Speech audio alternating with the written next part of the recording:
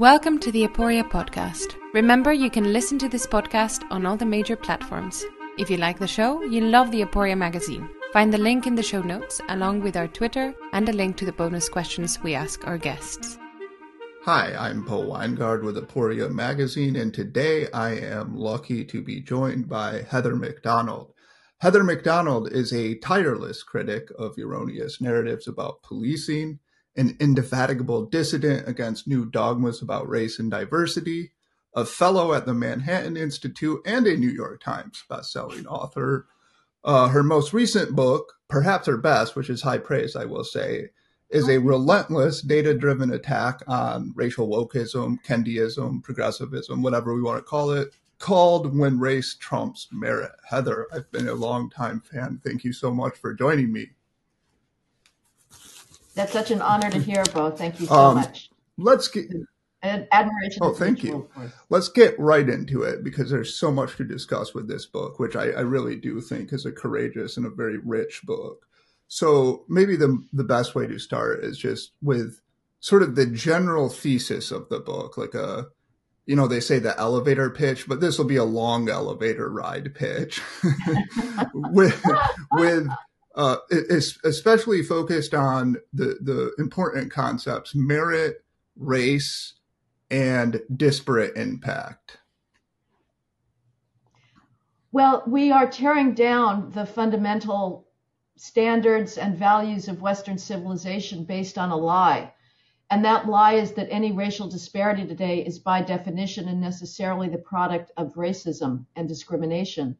So any standard that has what's known as a disparate impact on Blacks, whether it's a teacher licensing exam, a medical doctor licensing exam, enforcing the law, if any of those standards have a disparate impact on Black, resulting in either the underrepresentation of Blacks in meritocratic institutions or the overrepresentation of Blacks in the criminal justice system, the only public explanation that is allowable is that the standards resulting in that disparate impact are racist, and the next step is they must come down. I argue that that assumption of racism as the explanation for racial disparities is wrong, that the far more plausible explanation for any disparities in representation are vast academic skills gaps on the one hand, when it comes to meritocratic institutions, and vast gaps in rates of criminal offending when it comes to the criminal justice system. But as long as racism remains the only allowable explanation, we are going to continue tearing down ideas of excellence, of merit, of accomplishment, and moving towards, at best, a state of mediocrity in this civilization, and at worst, one of risk to people's lives, stunted medical and scientific progress, a mediocre judicial system, you name it, and the inability to push young people to reach their highest achievements and capacities. We see gifted and talented programs being torn down across the country, not because they've been shown to be unsuccessful in cultivating our best young math talent, but simply because they don't have 13% Black students in them.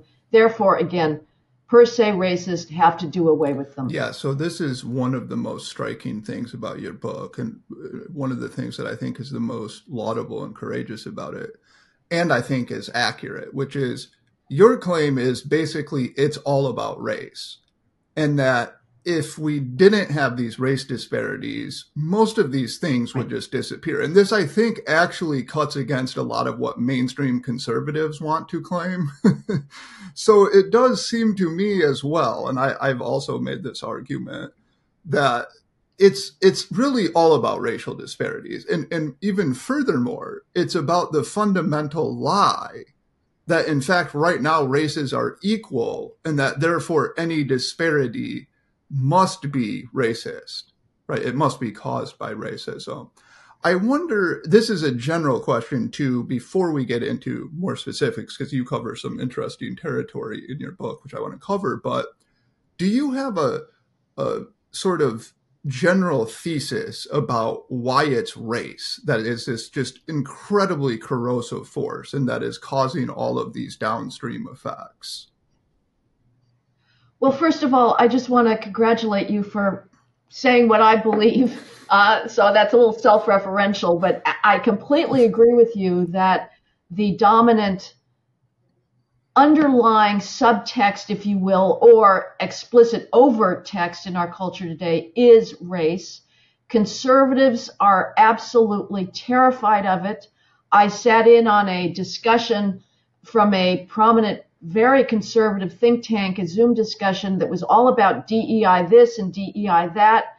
And never once did the participants say the reason that we have this entire apparatus pretending that diversity is something that's so important is because we're trying to cover up the fact of these racial disparities. That this, without racial disparities, as you say, nobody would give a damn that not everybody passes the medical school licensing exam. If blacks passed at equal rates, we'd be saying keep the damn exam. It's only because blacks are not passing virtually every test of academic skills, whether it's the PSAT, the SAT, the GREs, the LSATs, the MCATs, the GMATs, all of them have about a standard deviation in scores between blacks on the one hand and whites and Asians on the other. And why we are both obsessed with race and terrified to talk about it is, I think, pretty obvious. We do have an understandable bad faith, bad conscience with regards to America's racial history. And I think, on the other hand, conservative histories of America tend to actually be whitewashes of how deep white supremacy was ingrained in the American psyche. To that extent only, I agree with the 1619 Project. I don't see how you can look at the quotidian treatment of blacks in the South and the North for decades and not say that white supremacy was something that was essential to the white personality and identity because of the gratuitous insults. But so our concern and our sense of responsibility for these gaps is understandable, even though at this point I think that the responsibility for closing them lies almost exclusively and as a practical matter within the black community, and they can only be closed within the black community. But as far as the further reason why people are so terrified of this topic is that they are terrified even of cultural explanations for those disparities. So we are including the elites. We are prophylactically setting up the only allowable explanation as racism. So you can't even go to culture, which is something new. In the 90s, people were talking about the barbarity of rap music and misogyny and the glorification of violence and dysfunction and a oppositional culture.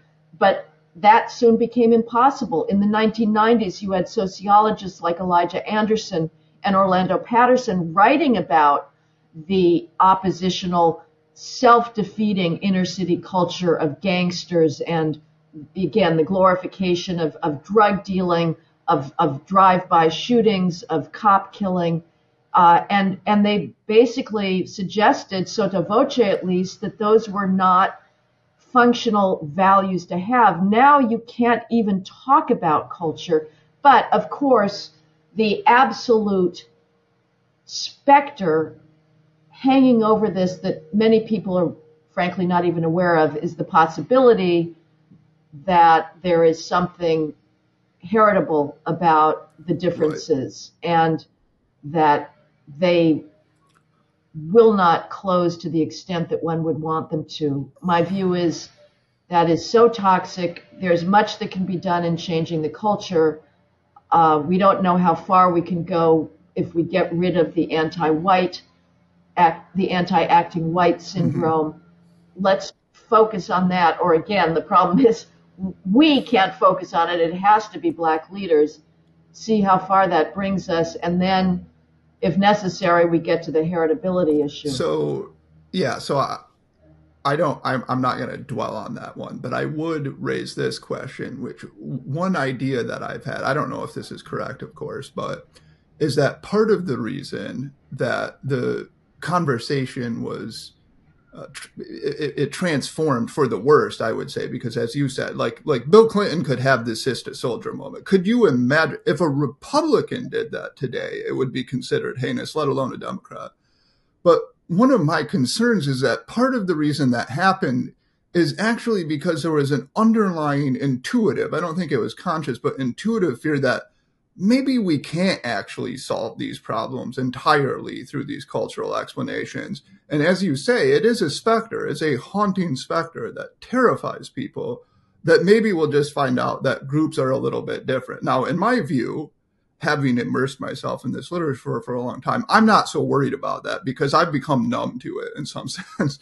But I understand that when I talk to other people, they're terrified by that.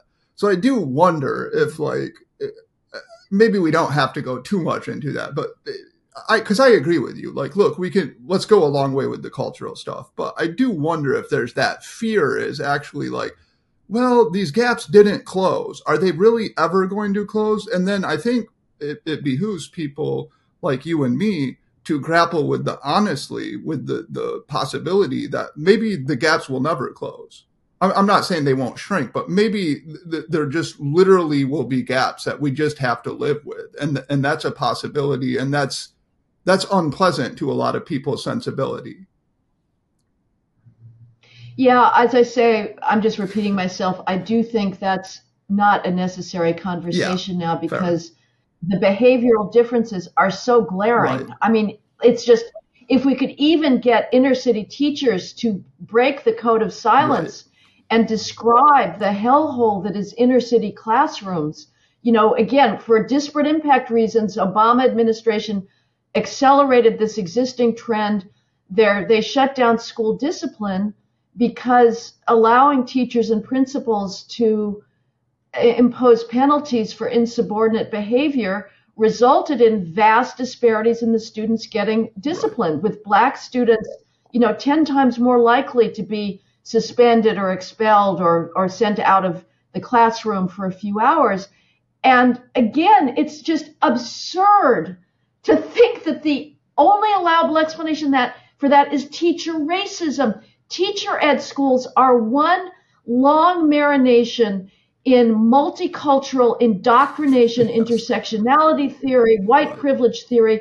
Teachers are the most liberal profession in the country, and we're supposed to believe that they are gratuitously subjecting Black students to unmerited discipline. No, the Black students. I mean, let's reason backwards. Since the George Floyd race riots, Blacks, juveniles, 17 and under, are shot at 100 times the rate of white juveniles. 100 times. Who's shooting them?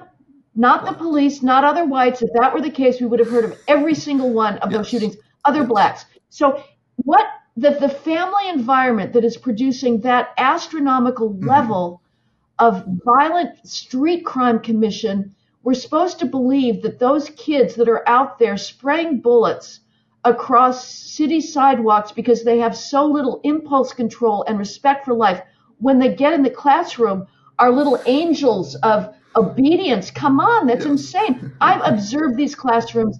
They are absolutely hellish. The students have their backs to the teachers. So, that needs to be changed, and we need to break that code of silence. And so, again, I would say that the behavioral disparities are so vast. Concentrate on that. I would also say this. I think I don't want to accuse you of naivete, but in my experience, and I don't know if it records with yours, most people don't have any clue of the discourse around heritability. They are not aware of any of the data that has come out that may suggest that there are population differences. And I always get, if I'm giving a talk to conservatives, somebody will inevitably say, well, of course, we all know that you're not suggesting that any of this is innate, and we move on, to the next step in the argument. So I don't know to the degree to which your average person is even that aware of this as a possibility. Yeah, that's quite fair. I think probably we'd ultimately slightly disagree about this, but mostly agree. And it's a complicated topic. So let's talk about these disparities. And specifically, so I divided this just for convenience into an academic bucket and a real world bucket. So in the academic bucket, I put humanities, law and medicine, and science. And then in the real world, I put policing, orchestras, which is an interesting one that you cover. Now, I must admit that although I love music, I have no musical talent and cannot distinguish Haydn from Mozart. So I'm not going to get too much into that one because I can't speak intelligently about the aesthetics of music. But policing, orchestras, other things like that in the real world. And I think policing is clearly the most important. So let's look at the academic one.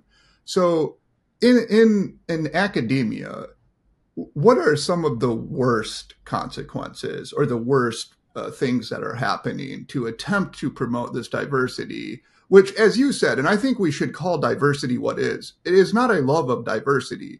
It is an unfair, racist policy that discriminates against whites and Asians in favor of blacks and Hispanics, because that's what it's actually doing. And the people, if meritocracy actually led to diversity, you wouldn't have people lauding diversity because they wouldn't have to.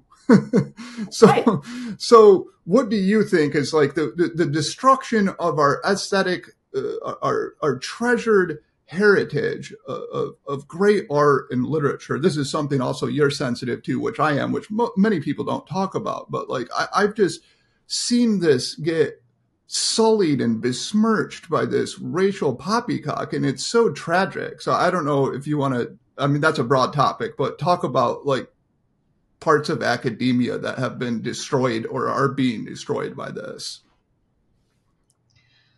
Well, I would just second what you said. Any institution that tells you that it's embracing diversity has told you in code that it is jettisoning meritocracy, because you cannot have both. You cannot have diversity and meritocracy at the same time, given the extent of the skills gaps. So if you see anything close to 13% Black representation in a meritocratic institution based on academic skills, you know that there are more qualified candidates who have been ignored and excluded in order to get those quotas up. And I absolutely agree with you. Diversity is a ridiculous word. I frankly don't even like the conservative gambit of, well, what about intellectual diversity? No, I don't even care about that. I don't care about diversity in any form. If a school, although I suppose, okay, if you push me, of course, the extraordinary left-wing monolith that is higher education and more K through 12, that is a problem, but I'm very reluctant to go down the path of preferences for conservatives. So that's a very tough nut to crack. But generally, I think conservatives are wrong to try and co-opt the phrase diversity. So what's the effect of this? Well, first of all, we are discouraging our best white and Asian males from pursuing careers in the STEM fields, in medicine. They look around, they see what's happening. I get contacted by parents who say my son had near perfect MCAT scores. These are the medical college admissions tests, the SAT version, like the SAT equivalent for medical school admissions, perfect GPA, great letters of recommendation, had done lab work. He didn't get into any of his first choice medical schools. He was waitlisted everywhere.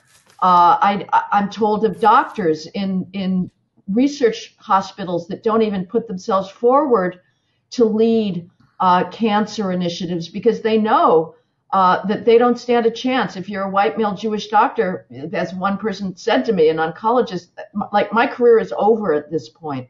And this is really playing with fire.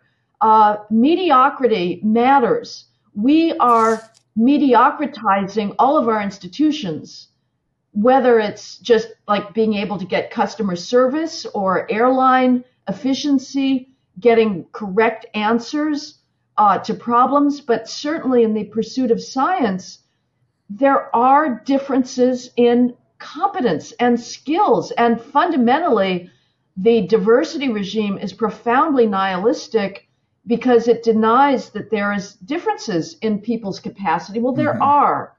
And basically, I know that on faculty hiring committee, it's not as simple as people on the outside like me think. There are ambiguities and trade-offs in finding the best possible candidate. But within those trade-offs of fit and, faculty spouses and degrees of research compatibility with existing people and personality, nevertheless, you can kind of tell who's got the scientific chops and who doesn't. I looked when I was writing the book, somebody sent me the finalist for a very, very high level position leading the cancer department in a very top medical school. And one candidate had an astounding research record, just cutting edge. He'd led massive scientific investigations, had been manager of large grants, and the other guy was a tenth of that. But of course, the other guy got it because he was black. Now, somebody, a layman, can say, well, what difference does it matter? If who's leading a medical team or a medical school or a department? It does matter. Those things matter. They can. Somebody with knowledge of the field can decide what sort of research his department should pursue, can make distinctions among candidates. We're doing that all over the place. And if we think we can continue the astounding success of Western science that has liberated humanity from the squalor of what human existence has been up until this century. I mean, one advantage, you and I both love literature, Bo, and just read any 19th century novel and the descriptions of how people lived, especially in, the poor villages on the outskirts of the manor. But even within the manor, just with conditions that none of us could even imagine, we take for granted the beauty of being able to flip on a light switch, get electricity, get hot showers, have clean water, get clean milk, cell phones. It's all just amazing. It's totally amazing. We did that because we did not pull down our most qualified scientists. We celebrated them. We said, go to it, use your minds, give us the best you've got. And now we are saying to the best and brightest, you are the wrong race and color. We're not interested in you. And that is a recipe for absolute civilizational decline. So I've taken up very long on the sciences. I think that's great. The arts is absolutely heartbreaking. We are teaching young people to hate some of the most sublime expressions of humanity on the facile grounds of sex and race. And students are being taught that if an author does not share their preferred identities or chosen identities, that author is per se oppressive and of little interest and possibly a cultural appropriator. And it's giving an excuse to what is already profound and widespread ignorance on the part of young people. And my view is, I feel like we have a pressing obligation to keep those books alive. If people stop reading Milton's Paradise Lost, if they stop reading Alexander Pope or Homer or Aeschylus, those books essentially die. And it is on us. We are the undeserving inheritors of this civilizational legacy. We should be down on our knees before it. Literature professors should be down on their knees before it. Art museum directors should be down on their knees before it. The heads of symphony orchestras, of opera companies should say, my only purpose in life is to persuade people that if they do not hear this music or read these books, they will die impoverished. And instead, these cowards, these absolute pusillanimous, nobody, worthless and good for nothings have, especially in the post-George Floyd world, have said, I preside over a racist institution, and my mission as the Metropolitan Museum of Art, or as the Chicago Institute of Art, or as the Metropolitan Opera, is to lead an anti-racist organization. And that is absolute poison if you want to bring young people in. Yeah, I mean, like, one imagines this kind of insouciance toward the past from like a dunderheaded teenager, right? Like, okay, yeah, of course. Right. But like, if you're a professor of literature, how can you not stand up to defend Keats, Wordsworth, Coleridge? Who cares that they were white men? I know. You know, it's interesting is that when I was young, I used to find Harold Bloom a bit tedious or something. But now I revere him because he was this last great critic just defending the sublime against this identity nonsense which had pervaded the academy. So I have 3 points. I hope I don't take too much time, but you said a lot that was interesting. And so the viewpoint diversity point, I think that's a great point, Heather, because I hate that the conservatives attempting to appropriate progressive values. It's like, no, I don't want more bad views. I mean, like, I think, of course, we need a dialectic. We need some debate, obviously. But, like, the problem with academia is that we have too many stupid views, too many wrong views, right? So that's one. Now, about the academic hiring, I just want to add some. So obviously, I'll never be able to publish this, but in 2022, so I guess last year it was, I looked at all of the psychology hires for the past 2 years. I looked at their race, and then I looked at their CVs. And I am telling you that I would guess the average Black applicant, when I quantified it, got about a 500% advantage, judging from CV like quality, which is astonishing.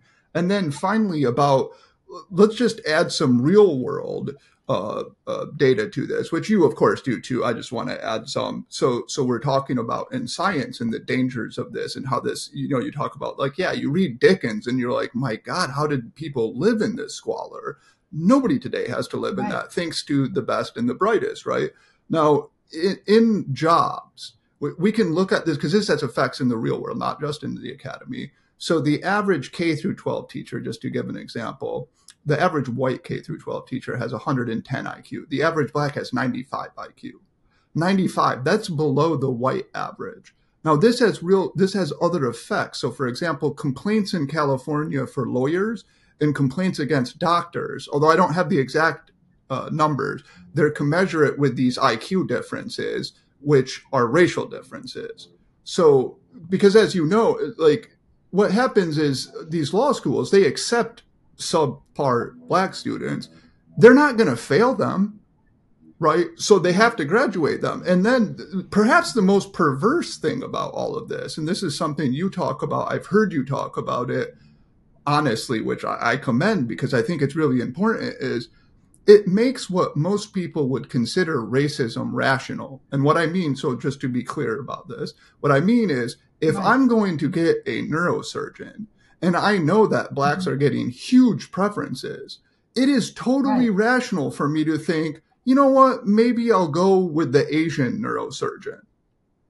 And now that would be considered racist by many people, but it is actually a rational response. I mean, what do you think about that? And like how deleterious that is for a society in which you're making that, like, what would be considered racism completely rational? Well, that exact same mechanism is in play on college campuses when you have, on the one hand, the dominant discourse is from the college presidents down through the professors and administrators. If you don't allow us to continue with racial preferences, we won't be able to create our desired level of diversity. Everything will fall apart. We can't possibly use alternatives. This was the argument of Harvard and North Carolina in the recent Supreme Court case, is that, oh yeah, you've got what's his name, the socioeconomic preference guy coming up here and say, well, if you just use socioeconomic preferences, or use, the top 10% or top 5% plan. That will give you diversity. And they're basically saying, no, it won't. It'll bring in too many poor whites and poor Asians who are better qualified than blacks. So on the one hand, we're told that racial preferences that entail massive, as you say, absolutely massive gaps in and advantages catapulting people with very low academic skills ahead of those with very high ones.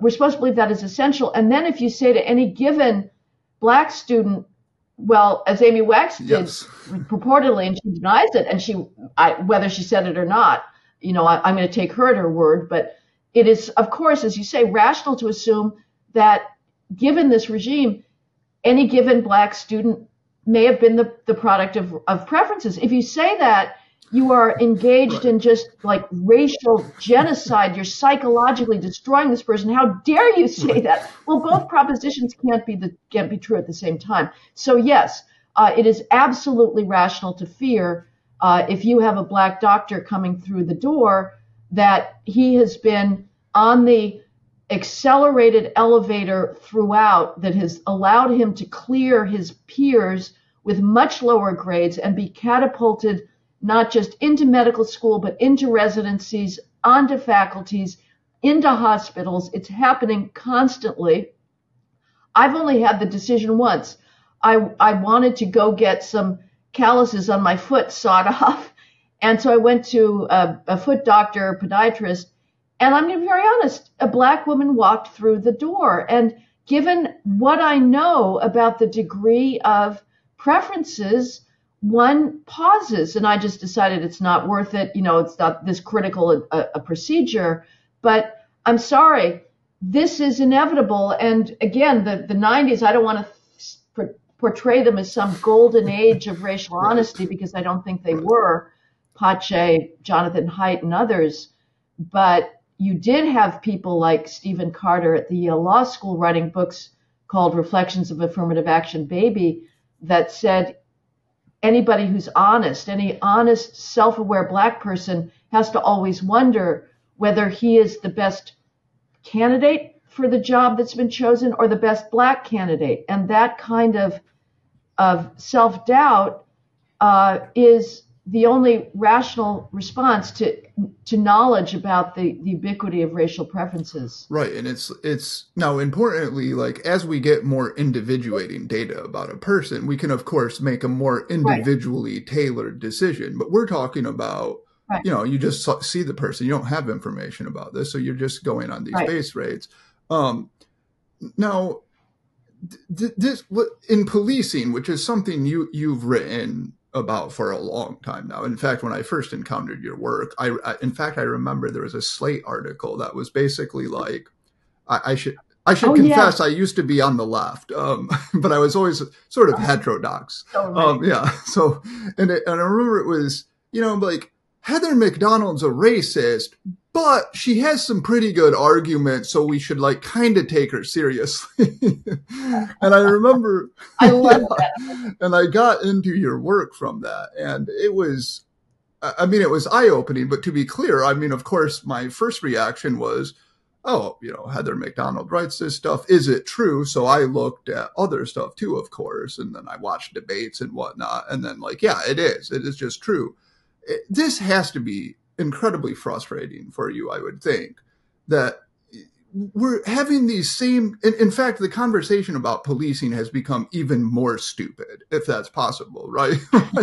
Because like you get the sense from the left that the biggest danger to black people is renegade white cops running around their neighborhoods, shooting people, when the data are unambiguous. The biggest danger to blacks is other blacks, right? Now, what do you think? I know we've kind of talked about what explains the stupidity of this fatuous discourse, but is this frustrating for you? And can you just talk about, like, especially post Floyd, it got even like, I think that was just like there was like a quantum leap in stupidity, which I did not think possible before that. And I'm a pretty cynical, like morose person, but I was still surprised by it. So maybe talk about that and how many importantly, how many Black lives this has cost, because that's an important real cost that society is paying. Well, first of all, you read my mind yet again. I am absolutely fed up. Every time I write another article saying it's the crime, stupid, you cannot understand police activity, whether it stops or arrests, without taking into account crime rates. Population is not the proper benchmark for measuring police arrests. You know, police don't determine their tactics or deployment based on population ratios in a city. They go to where people are being mowed down in these barbaric drive-by shootings, and that is in Black neighborhoods. They cannot respond to crime without having a disparate impact on blacks. And I write this again and again, and every time I say, I'm never doing this again. I've exhausted myself. I have used the same arguments again and again and again. I'm sick of it. And then there'll be some, new outcropping of just, as you say, completely counterfactual narrative that is bizarre. I mean, it occurred to me recently, if you were starting with some kind of Rawlsian initial condition and you were to imagine a race activist and say, okay, is the race activist going to take up the cause of Black criminals or Black victims as a civil rights issue? It's not obvious to me that the choice would be Black criminals. Why not choose the cause of Black victims? But in fact, every race advocacy action at this point, when it comes to policing, is all on behalf of these thugs. It's a very tragic statement about the state of our civil rights today, that our civil rights heroes are these thugs who happen to get themselves shot by a cop because they were resisting arrest for a crime. I mean, that's true of Michael Brown. It's true of George Floyd, Dante Wright. It's endless. There are very few of these civil rights martyrs that have even a millimeter of moral credibility the way that the heroic civil rights fighters of the 30s, 40s, and 50s and 60s did, that were practicing nonviolence, that put up with the most awful, hateful white behavior, that were trying to conform to bourgeois norms in their dress, in their comportment. It's heartbreaking to see those photos. That's not what we've got today. Again, the oppositional culture has dominated. So let me just first quickly just step back for the question about the sort of rational stereotyping. Sure. And I just want to add an addition to that, which is the case of the individual. Of course, and I know you're not denying this, there are thousands of people in the underperforming groups, i.e. Blacks, who are outperforming individuals in the overperforming groups like whites and Asians. There's thousands of Blacks that are whooping the ass of whites and Asians. So again, this is not a case-by-case judgment. It is based on group averages. So I just want to get that out there. But as far as back to policing, no, it's absolutely sickening. It's absolutely sickening. Blacks, I gave you the data before of Black juveniles being shot at 100 times the rate. Well, Blacks between the ages of 10 and 24 are killed in gun homicide at 24 times the rate of whites in that age cohort. These are just mind-boggling disparities. And you would think, again, if you were a Black activist, you say, whoa, I got to save me some Black lives. There's been dozens of Black children in the most heartbreaking circumstances that have been gunned down, 1-year-olds, 6-month-olds, 3-year-olds, 9-year-olds, 11-year-olds, gunned down in their bedrooms, in their front yards, in their back porches, jumping on trampolines, in their parents' cars, at birthday parties, at barbecues, gunned down in reckless gunfire, either killed outright or rendered brain dead for life. The Black Lives Matter activists have never once said the names of those children. We are never asked to say the names of Jocelyn Adams or Legend Taliaferro. Never, ever, because they're killed by Blacks and therefore they don't count. So in this instance, I am willing to use the racism charge and say that, in fact, the media is racist. It doesn't value black lives. You know, Joy Reid had that claim about the missing black victim syndrome or something, when the whole country was going crazy about those that white couple that had gotten lost in a national park. And she was right, frankly.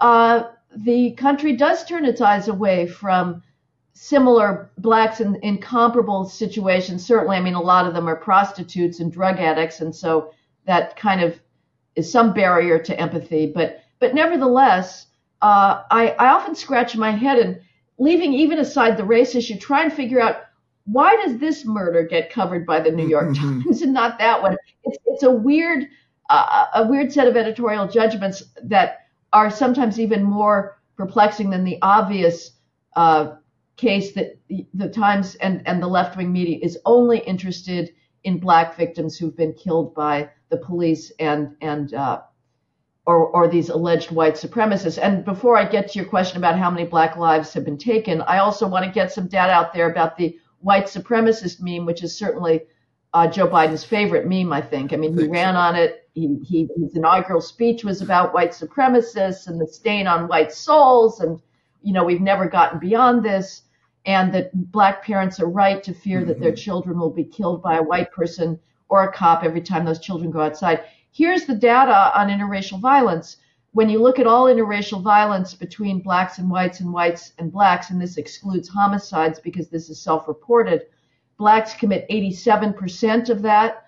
A black person is 35 times more likely to commit an act of violence against a white than a white is to commit an act of violence against a black person. We see these videos, we see the pictures. If you read the New York Post, blacks are going around with the knockout game, the flash mobs, clubbing elderly Asians, stomping on them, running over white people, hitting their heads on fire hydrants.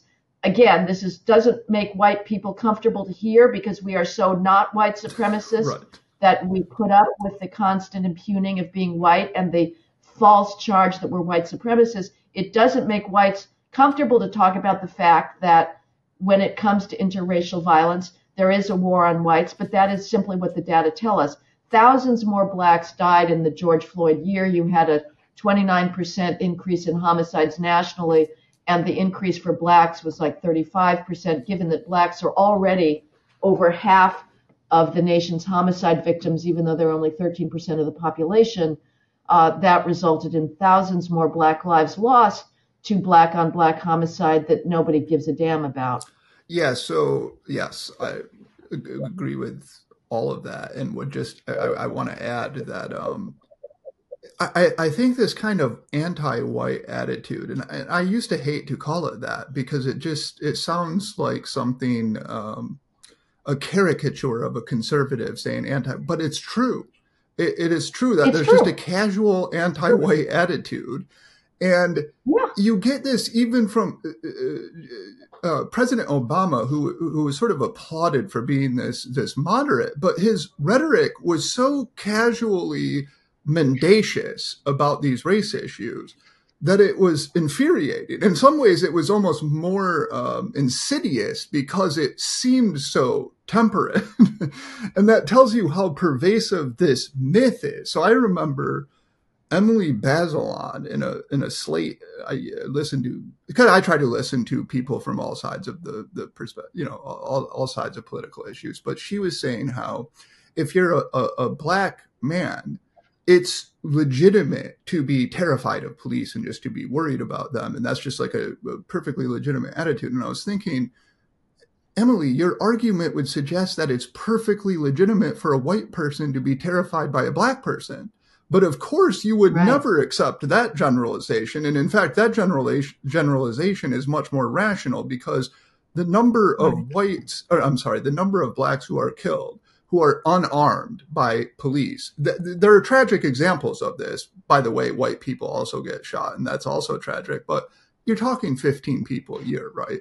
Again, I don't want to make light of that. That's every one of those an infinite tragedy for the family, but that's a very small number, realistically speaking. Now, did you, I'm embarrassed that I don't actually know this for sure, but did you coin the term Ferguson effect, or were you just, okay?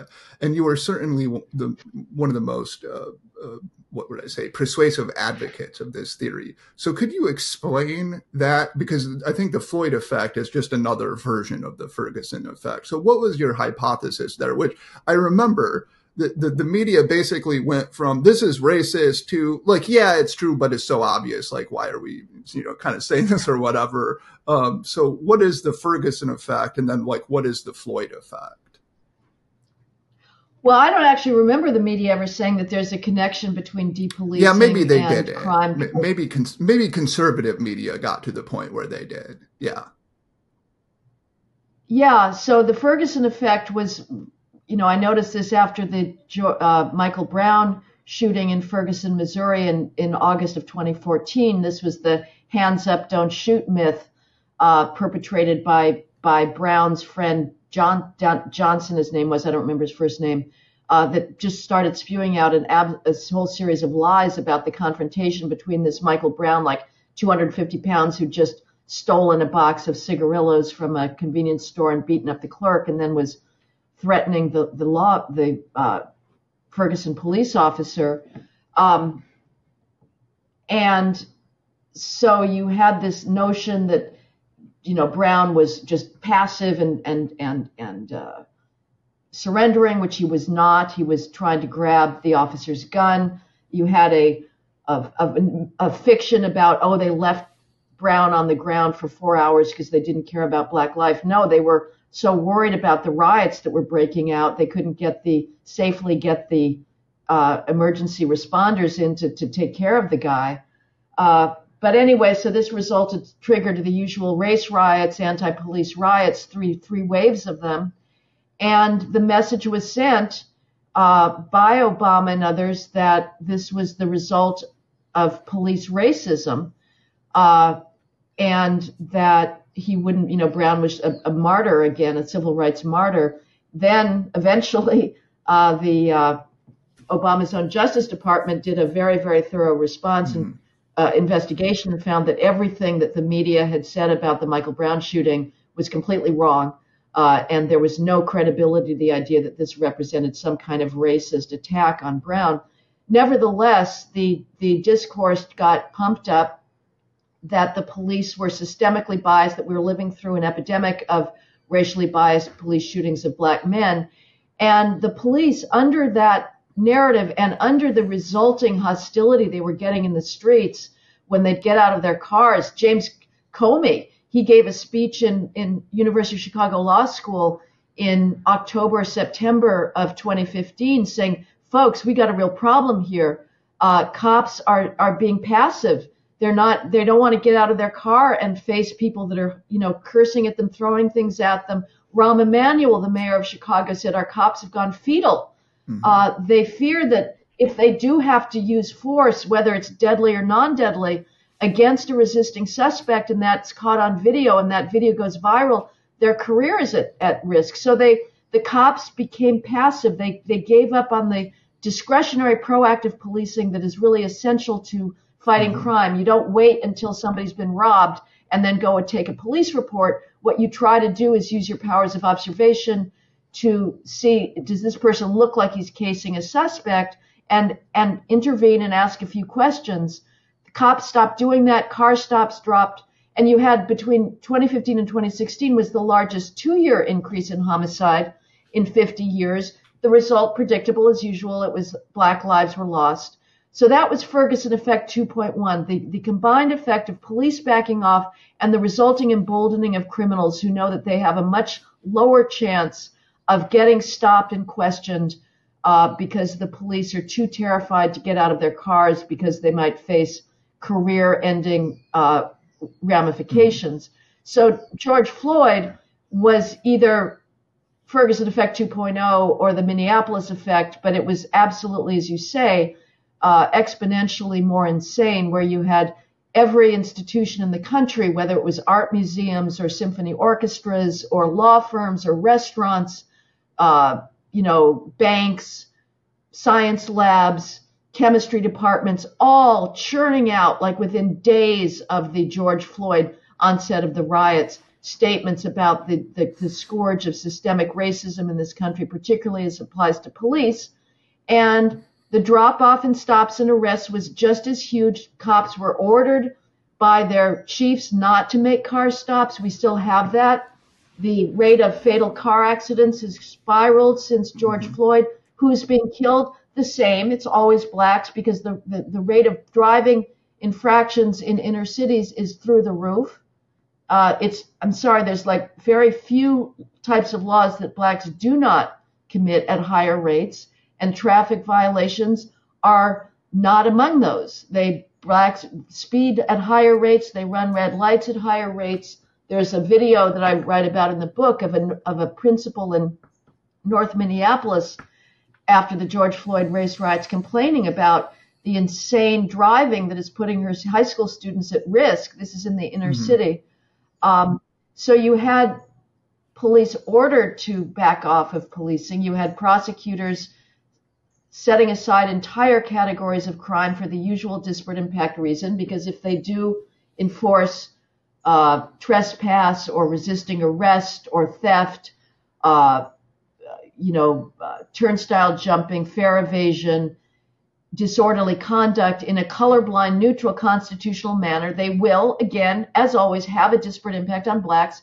And we've somehow decided that we would rather not enforce the law at all than do so in a colorblind fashion and put more blacks in prison. I just want to quickly get back to your point about reluctance to say that we're anti-white.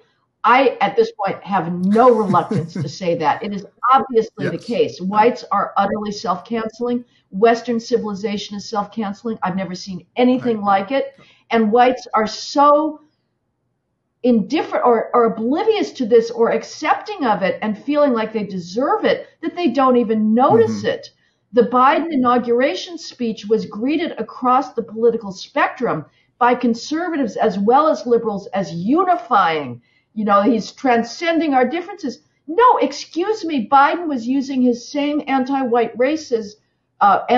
language in that inauguration speech, but whites don't even hear it at this point. They sort of assume it is absolutely normal for the New York Times to use the epithet white to discredit any individual or any institution. All you have to do, if you're the Washington Post or the New York Times, and you want to say this person does not deserve credence or respect, is to say he's white, because now you have tarred him almost indelibly as a racist. Yeah. And you know what? I feel personally chastened because I remember watching that Biden speech and thinking, this is pretty unifying. And then I rewatched it like 2 years, so like a little bit ago. And I was like, what was I thinking? And I think it's exactly because of what you said, because I'm just inured to a world in which casual anti-white racism, like that is the proverbial sea we swim in. So you're just so used to it that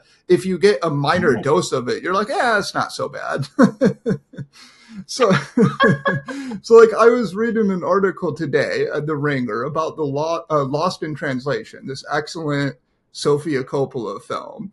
And it was criticizing it for being racist because the movie makes fun of like cultural disparities between, white Americans and Japanese people. And it's just like, really? That's racist to notice that, there are cultural differences and we can laugh about those. It's bizarre. So you've been so generous with your time. I have bonus questions I want to get to, but I do want to just touch on one thing before we end this part, which is, because I think we're both generally conservative, although perhaps heterodox conservative.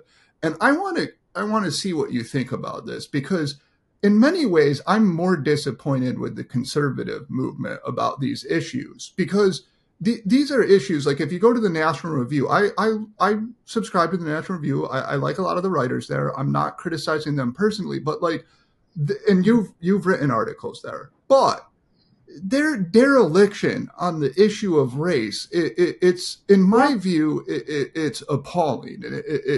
It's odious, in fact, because they should be pushing back against this and they should be honest about this. And in fact, our conservative movement is so ineffectual that like when you get the one person who, in my opinion, I'm not going to get too into like my personal who I'm going to vote for or whatever, but like, Trump's a pretty boorish person. I think people are attracted to him though, because at least he's out there saying like F off, and people are just angry and they don't have a mainstream, more prudential, judicious, conservative outlet to turn to. That, I mean, City Journal is pretty good. I will get, or where I think you've written a number of articles there, but just in general, can you comment on that and like the failure of mainstream conservatives to grapple with these issues? Well, this is a very live debate right now because you've had Christopher Rufo attack VDARE for allegedly playing white identity politics. I didn't see that. And Rufo, okay. Oh yeah, Rufo wrote an article in City Journal criticizing VDARE and other groups, and he's taking the high moral ground and saying we should not cast this in terms of identity grounds, and we should move towards universals and don't move through any stage of white identity politics. I understand that, as a debating tactic, and I have no reason to doubt his sincerity in believing that. And I can tell you, I do not flinch from using the word white in national media. I've done it on, when Tucker Carlson's show on Fox still existed, I would talk about the war on whites. But when you do that, you can feel that you are absolutely violating a taboo. You can only use white in a negative context. And if you use white in anything other than a negative context to say that there are white interests or at least an attack on a civilization that is hated because it is deemed too white and too male, you are really, really playing with fire from the conservative end. And so it's an empirical question. Can we beat back this destructive and ignorant and just egregiously know-nothing attack on Western civilization, an attack that is never lodged against any other civilization? This is the other thing that needs to be said. Our opinion leaders, our thought leaders, now inevitably apply the deconstructive hermeneutics of suspicion to the products of Western culture. They'll always, show the subtext of this gorgeous Dutch Baroque still life is slavery, and you've got to see colonialism in these exquisite pewter plates and crystal glasses and translucent grape skins and lemons. You should only see that as a product of slavery, whereas they'd go and look at African art and they never would say, this Benin bronze is celebrating a warrior king who routinely engaged in genocide and child sacrifice and, tried to destroy his enemy tribes with as much cruelty as possible, or they would never deconstruct Chinese or Japanese art. Only the West is engaged in this self-cancellation. And it goes without saying, those other cultures are also not self-critical. I'll be willing to pay reparations when I see African leaders saying, we'll pay reparations to the slaves that our ancestors were complicitous in bringing to the Western coast and loading up on the slave ships. This was a completely mutual endeavor among the power elite. So in any case, it's utterly disgusting the way that the white civilization is the only one going around self-canceling. So I agree with you. I think conservative media, I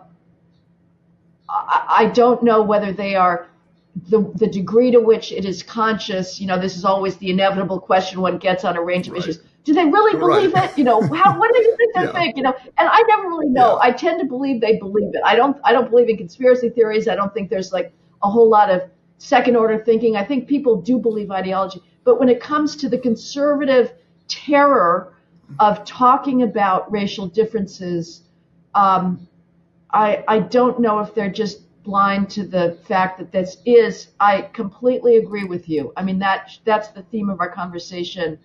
The race problem, I think, is driving everything that is the most important in our culture today, with obviously very strong competition from the impenetrable insanity of the trans movement. That's a remarkable thing that deserves its own 2-hour podcast. Right. But two things. One, I think the important thing about this is that, as you noted, the cancelization of, say, Swinburne and Tennyson and, these Baroque pieces of art, etc.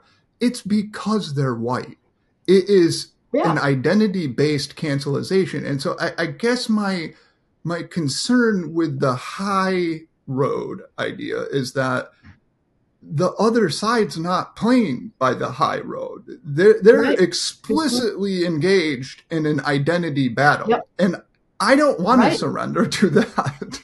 And so that's where I get a little, vexed with those who claim, like, look, it's a white civilization. It just is. And that's why they hate it. And I want to defend that. Right. And also. Right. Absolutely.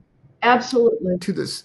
But I can tell you, I mean, I've just watched this again, like Rufo had somebody tried to bait him to say, are you proud of being white? And he said, no, I'm not. I'm not going to answer that. I'm not. And I mean, one could say that's not the issue. I'm proud of being the inheritor of Western civilization, which happens to be white. But, I agree with you. Like, it's only logical. If every other group gets identity politics, how much longer are whites going to be the only ones that are above the fray, taking it on the chin all the time? So, I don't know, like, what are the numbers? Now, Ben Shapiro I admire him. I think he's brilliant, but he also is very careful about race. But how many followers how many sort of young males, and, doesn't have to be white, are following these internet personalities? Can they be harvested and turned into a political force to just say, we're not taking this bullshit any longer?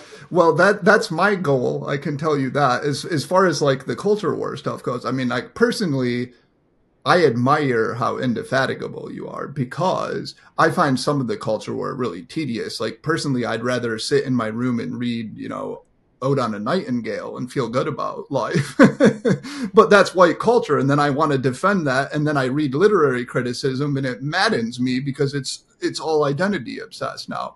The other thing I was going to say about this, though, or about the point that you made, I believe in being charitable and taking people at their word. However, I can tell you, having been in academia, I experienced this bizarre world in which what people would say publicly was very different from what they would say privately. So I've become very skeptical of what people say, because these professors would say, oh, yeah, like, yes, there are these differences. We should think seriously about them. But then in public, they either wouldn't talk about it or they would literally condemn people for talking about it. It was incredibly frustrating, as you can imagine, but also it taught me to be a bit skeptical. I think there's a lot more conscious duplicity. Like, people understand, like, hey, if I want to have influence, then I can't say these things. And like, this is one of the things that impresses me about you, is you seem to have gotten to the I don't give an F point of, look, I'm going to talk honestly about this thing. So I applaud that. Now, I've taken much of your time. Let's do the bonus questions, because those are kind of fun. So first, so we ridicule a lot of people and whatever, and we both like good debate. So who's like a person who's good at criticizing your worldview, or at least promotes a worldview that's, somewhat different from yours, but who does so in an effective way that you're like, well, that's at least a good argument?